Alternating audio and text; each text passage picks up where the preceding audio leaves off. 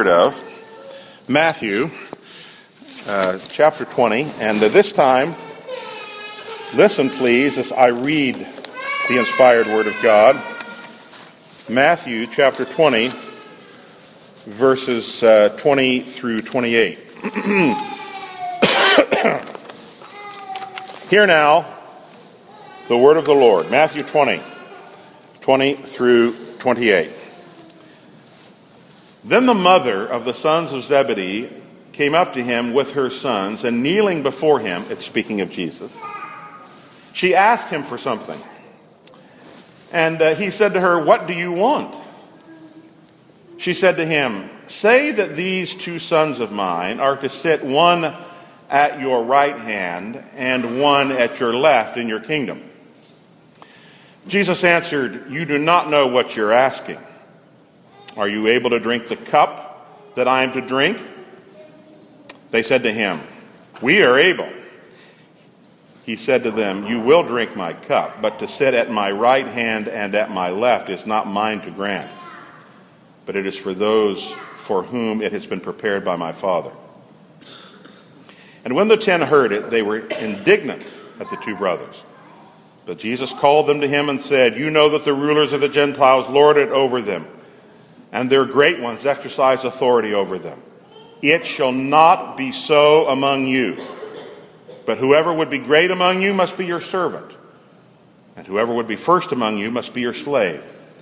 Even as the Son of Man came not to be served, but to serve, and to give his life a ransom for many." And to the reading of the Word of God, let us all say, Amen. Amen. You may be seated. The gospel isn't just a message that we believe. The gospel is also a way that we live. When we say that we're gospel people, we're not just saying that we trust the message of the gospel. We're also saying that we live the message of the gospel. You see, the Bible won't allow us to sever those. The Christian faith is not just about something that goes on in your mind. It's not just about something that you believe. It's about beliefs that shape the way that you live. The message and the life go together. If you love me, you will keep my commandments. That's what Jesus said. James said, faith without works is dead. Now let me be more specific today. In this account, Jesus teaches that his disciples, to some degree, recapitulate his own life. That is to say, Jesus' life is a pattern for how they and how we should live. I don't mean, of course, that we die on the cross for people's sins. But there is a general sense in which Jesus' life is a pattern for our lives. Jesus lived, and he suffered, and he died, and he was resurrected, and he was glorified, and he was honored, and he was rewarded, and so will we be. Jesus was God's gospel man, and we are called to be gospel men and women too. Now, today I'd like briefly to highlight one way of Christian living that is at the heart of the gospel. And if we miss this way, we've missed the gospel. Jesus makes this very plain in answering James and John, his disciples, and their mother, who comes to him. Their mother had asked if in the kingdom, the fullness of the kingdom, her sons could rule with Jesus, one sitting on the left hand and one on the right hand. And then Jesus said, well, actually, that's my Father's choice. That's not my choice. And anyway, Jesus asked, can you be baptized with my baptism? Now, about this time, the other 10 disciples were indignant, furious, mad at how James and John were boasting they could be baptized the way that Jesus was, and that they wanted to sit one on the right hand and one on the left hand. He was no doubt talking about his death. When he said baptism, he wasn't talking about baptism in water. He was talking about his death, which is mentioned in verses 17 to 25, the baptism of death. That's what he's talking about. No problem, basically, they say. We'll die like you, Lord, just so we can sit on your right hand and on your left hand on the throne in a place of great authority and great power. Well, Jesus said, you don't really know what you're asking. You are going to be baptized as I will be. That is, they'd suffer and be martyred. But only the Father can decide who's going to sit next to me in the kingdom. Well, that's basically at the point at which the other disciples got so indignant. Now, we can't really blame James and John's mother for asking. I mean, all mothers want the best for their children, don't they? Don't you want the best for your children? We don't blame her for that. And actually, if you read the text, Jesus didn't really blame her. But the disciples did blame James and John for their proud presumption. To be so presumptuous as to come to Jesus Christ and have their mother, probably put their mother up to it, and ask Jesus Christ such a thing. Now, interestingly, that's not what Jesus did. He didn't blame them for being proud. He didn't blame them for being presumptuous. He blamed them for going about trying to be great in the wrong way. That leads to the first truth. Jesus talked about the way that the Gentiles define greatness. Now, Jesus uses the term Gentiles there, and in this sense, he probably wasn't using it as a racial term. He didn't really mean non-Jews. Here are the Jews and here are the Gentiles. That's not really what he's saying. Gentiles, often in the Bible, as Jesus used it particularly, was shorthand for pagans and unbelievers. That is, those outside the covenant people of God. The Jews are inside the covenant people of God. They're God's chosen people. The Gentiles are not a part of the people of God. They're outside the covenant people of God. That's no doubt what he was talking about. And specifically, he probably meant the Romans, because they were the rulers, you understand, at the time particularly. The Romans, they were ruling the Jewish nation at the time. Jesus was saying, the pagans have their way of greatness, but that's not the way of God's people. We have a different way.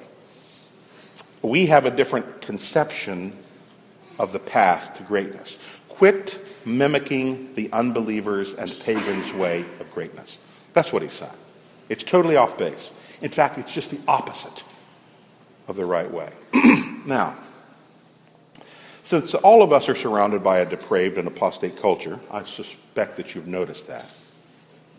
We need constantly to be asking ourselves this question. When something confronts us, a decision about how to live, we should ask ourselves, what is the Gentile way and what is God's way? In everything. In dating, those of you who have children of that age, in clothing styles, in body modification, in, quote, family planning, in child-rearing practices, how to rear your children, in the criterion for movies, what to watch and what not to watch, in politics, in our monthly budget and debt, in our approach to work, our attitude toward going to work and how we should work, all of those things. We may not, as God's covenant people, just sort of default to the popular cultural way and assume everything's okay. Well, everybody does it this way, of course. We go to church on Sunday so we can love Jesus a little more. But as far as the rest of our lives, we can just basically sort of live the way that people out in the world do, just not as bad as they are. But that's the opposite of what Jesus is saying. There is the Gentile way, and there is God's way. There is the pagan unbelieving way, and there is God's way. Now, what's the pagan unbelieving way to greatness? Well, Jesus is very clear. Pagans, unbelievers, love to lord it over people. They lust to exercise their authority. They demand that everybody serves them. They're the quintessential takers. You know, we talk about people being either givers in life or takers. They're the quintessential takers. They're the classic entitlement class. The classic entitlement class. They think they're entitled to be served. Other people are there to be used for their own ambitions. Other people are a means to an end. They're always interested in vertical mobility. Don't you love that language? Vertical mobility. Basically, that means whom can I step on to get a little higher up in the human dog pile that surrounds us. That's basically what it means. The pagan way, this pagan way of greatness is just pervasive in human history. It started in Genesis, and it's going on today in America, 2014. In all institutions, in the family, in businesses, in the state, in politics, in education, in the church even, sadly, in art, all areas of life. There's the pagan way to greatness, and there's God's way. Examples. The husband who uses his wife as a doormat, as a sex object, and couldn't care less about meeting her deep needs, about meeting her desires. He's acting like a pagan. That's the pagan way. The husband who wields his authority over his wife like an axe, and I've seen some men, not here, thank God, do that. He's a weak man, not a strong man. It can happen in the church. Pastor, elders expect the members to serve them and want to be treated as celebrities, or going the way of the pagans. Now, this is on my mind and heart because there's so many Christian celebrities in the last 2 or 3 months that have fallen into tragic sin, very prominent ones. Too many celebrities. They don't even know their members' names. Don't even know their members' names. How can they pray for the sheep by name if they don't even know their names? Seem to care more about their book tour or their jet setting or adulation than they do the deep needs and hardships and failures and successes of the people around them and their flock. They might be seeking greatness, but they're seeking it in precisely the wrong way. I was thinking about that. This is a funny story, and it's so true and sad. Funny and sad at the same time. Years ago, I was preaching in Sacramento. There was a pastor there that I knew. In fact, he just retired a couple months ago. He told me that not long before, a young man, I think he was about 27 or 28, approached him in the aisle. Right after church, the minister was walking, this man was walking back, and one of the young men in the church, 28-year-old young man, approached him in the aisle and said, "Pastor, I'd just like to know, to offer myself as an elder." This pastor that I knew was a very older than I, old, wise man. He was, of course, taken back a little bit by this, but he responded well. He says, "Eldership certainly is a godly aspiration. Nothing wrong with that aspiration. Why do you want to be an elder?" And the young man, he told me, replied, "Because I want to tell people what to do." With a straight face. Well, obviously, this young man was about as qualified to be an elder as a pizza shop delivery boy is qualified to be CEO of General Electric.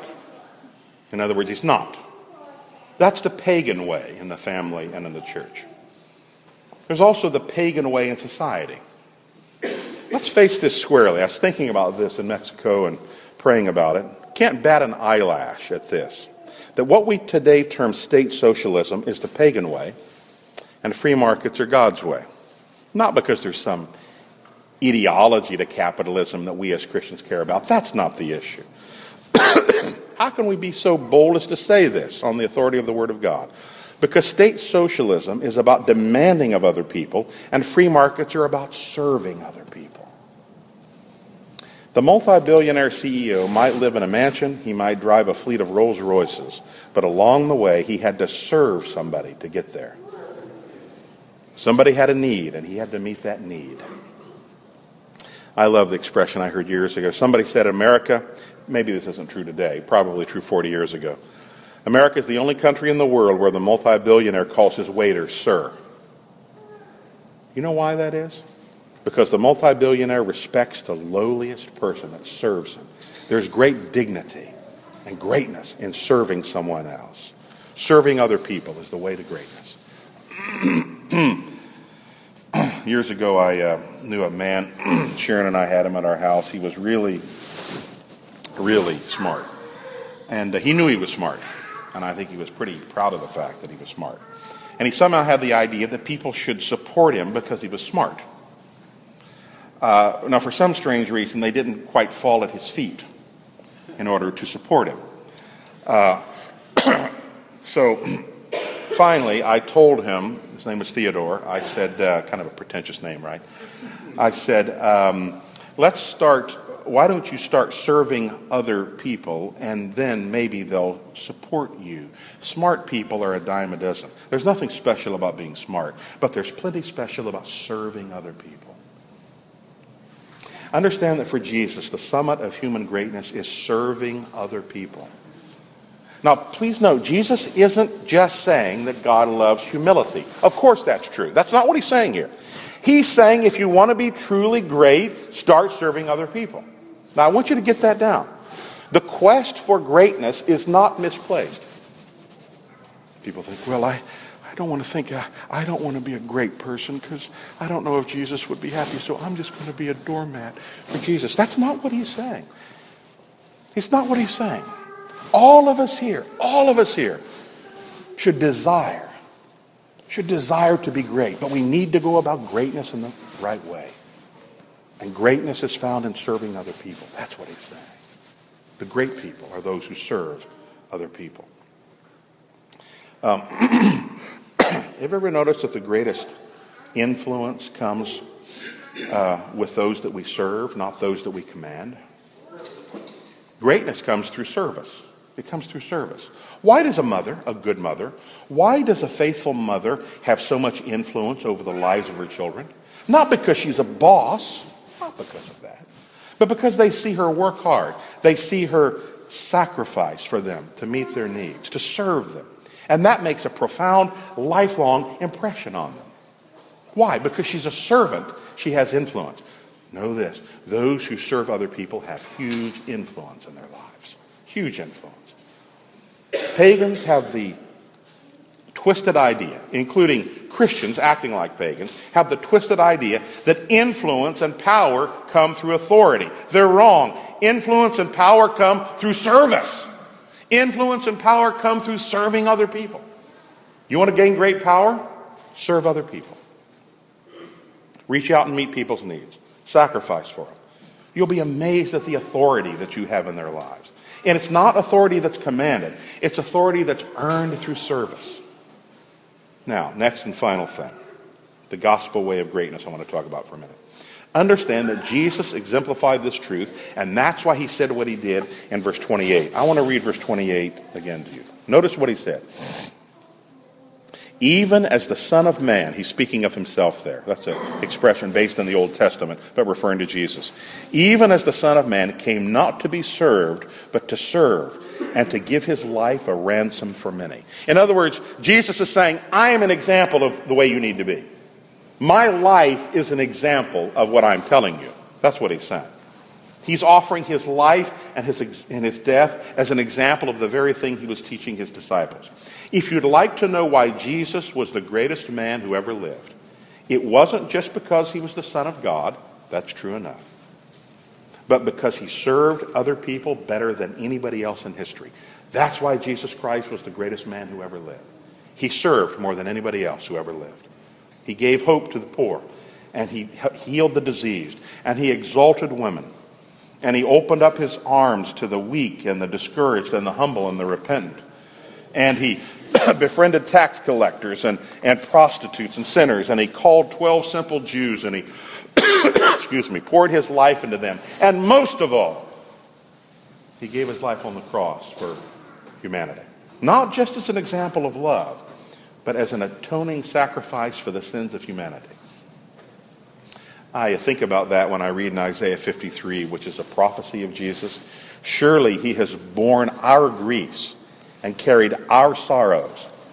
Yet we esteemed him stricken, smitten of God, and afflicted. But he was wounded for our transgressions. He was crushed for our iniquities. Upon him was the chastisement that brought us peace. And with his stripes we are healed. Talking about somebody that serves someone else. Do you see that? That's what he was saying there in Matthew 20. In other words, Jesus was always looking out for other people. He wasn't looking out for himself. His entire calling was enveloped in other people. He lived to please the Father, and he lived to serve his fellow humans. That's how he lived. That's the gospel. I was thinking about that when I was reading Matthew's account from Matthew 4. Listen to this. Would you like to know what is at the heart of the gospel? It says of Jesus, he went throughout all Galilee, teaching in their synagogues and proclaiming, here it is, the gospel of the kingdom, and healing every disease and every affliction among the people. So his fame spread throughout all Syria, and they brought him all the sick, those afflicted with various diseases and pains, those oppressed by demons, epileptics and paralytics, and he healed them, and great crowds followed him. Now please note, this is very prominent. Understand this. This doesn't mean that Jesus had a healing ministry. Jesus didn't have a healing ministry. He had a servant ministry. You understand the difference? He didn't blow into town as some faith healer celebrity. Oh, let's go see the celebrity, and if your leg's bad, come on down and maybe you'll get healed. That wasn't the point at all. Jesus was living to help people. His whole life was poured out to help people. The gospel of the kingdom is the gospel of serving other people. Living as God's people means living a different way from the pagans. Living God's way means living in the gospel. And living in the gospel means serving other people. That's what he's saying. That's why Paul writes in Philippians 2:4, let each of you look not only to his own interests, but also to the interests of others. Now, I'd like in the last couple minutes to sort of put some flesh on the bones here and say, what does it look like in our culture to be great by serving other people? Everyone here should aspire to greatness. You say, well, I'm just kind of a small, insignificant... Nope. Everybody here should aspire to greatness. You should aspire to be a great person. And would you like to know, according to the Word of God, what a great person is? A great person is someone who serves other people. That's how you need to be great. Husbands, it means asking your wife what you can do to make her life a little easier and doing your best, if you can, by God's grace, to do that. Single adults, since marriage is about service, find a spouse that you can serve and that can serve you. The church here is filled with people who have needs. Did you know that? People right around here have needs. God places people right in our path in the church so that we can serve them. By the way, I want to issue a little warning. There is a temptation to look for spectacular needs on the other side of the earth. Nothing wrong with that, per se. And to kind of avoid the needs that are right in front of us. You know what I'm talking about? Okay. This is often done on TV. Someone's starving somewhere, and I'm not making fun in light at all, but that's certain. But you look at that and, oh, we've got to send all this money, and I'm really doing something significant because I'm sending my $17 every month to this child that has needs. Again, I'm not poking fun at that at all. That is necessary. But this is a sort of spectacular and perhaps to a degree a feel-good need when you have somebody in the congregation right next to you that just needs encouragement and needs prayer and they can barely get along in their life. You see, God places on our path people that have needs. He places them there providentially. So let's be careful not to go away toward and be attracted toward spectacular feel-good needs that we can fulfill, but those that God places right in our path. Right in our path. Older ladies, this means giving your time to young mothers to give them counsel, oftentimes with their children. They don't know where to turn. Maybe they have difficulties in their marriage. Some of you older ladies, please pour your lives into some of these young ladies. It might mean babysitting. It might mean seeking out single ladies to pour your life into. Older men, some of these younger men are navigating for the first time the choppy waves of family life. And you sure know about it. I know about it. We've been through it. My job, your job is come beside them, advise them, encourage them. Don't try to dominate their lives, but just try to encourage them. Give words of advice as you can. Steer them through these waters. It means giving people financial advice. Those of you in business, give people business advice. It means taking the time to listen to them. That's serving other people.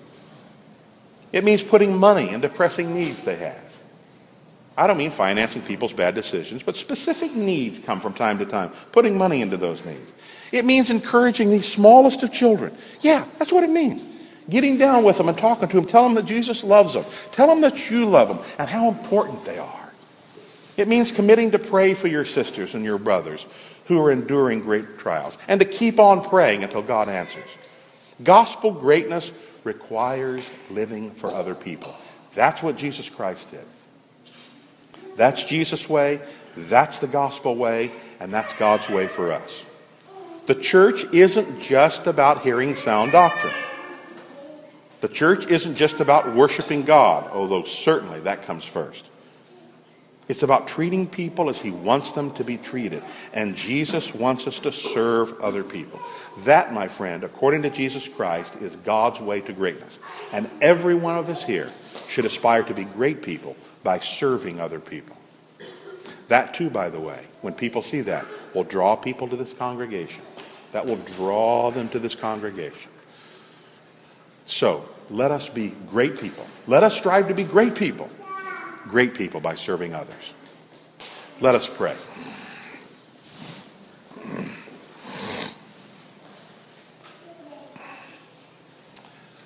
I'd like for Bob Emmert. Bob, would you pray that this church would be a church that lives the gospel by serving other people?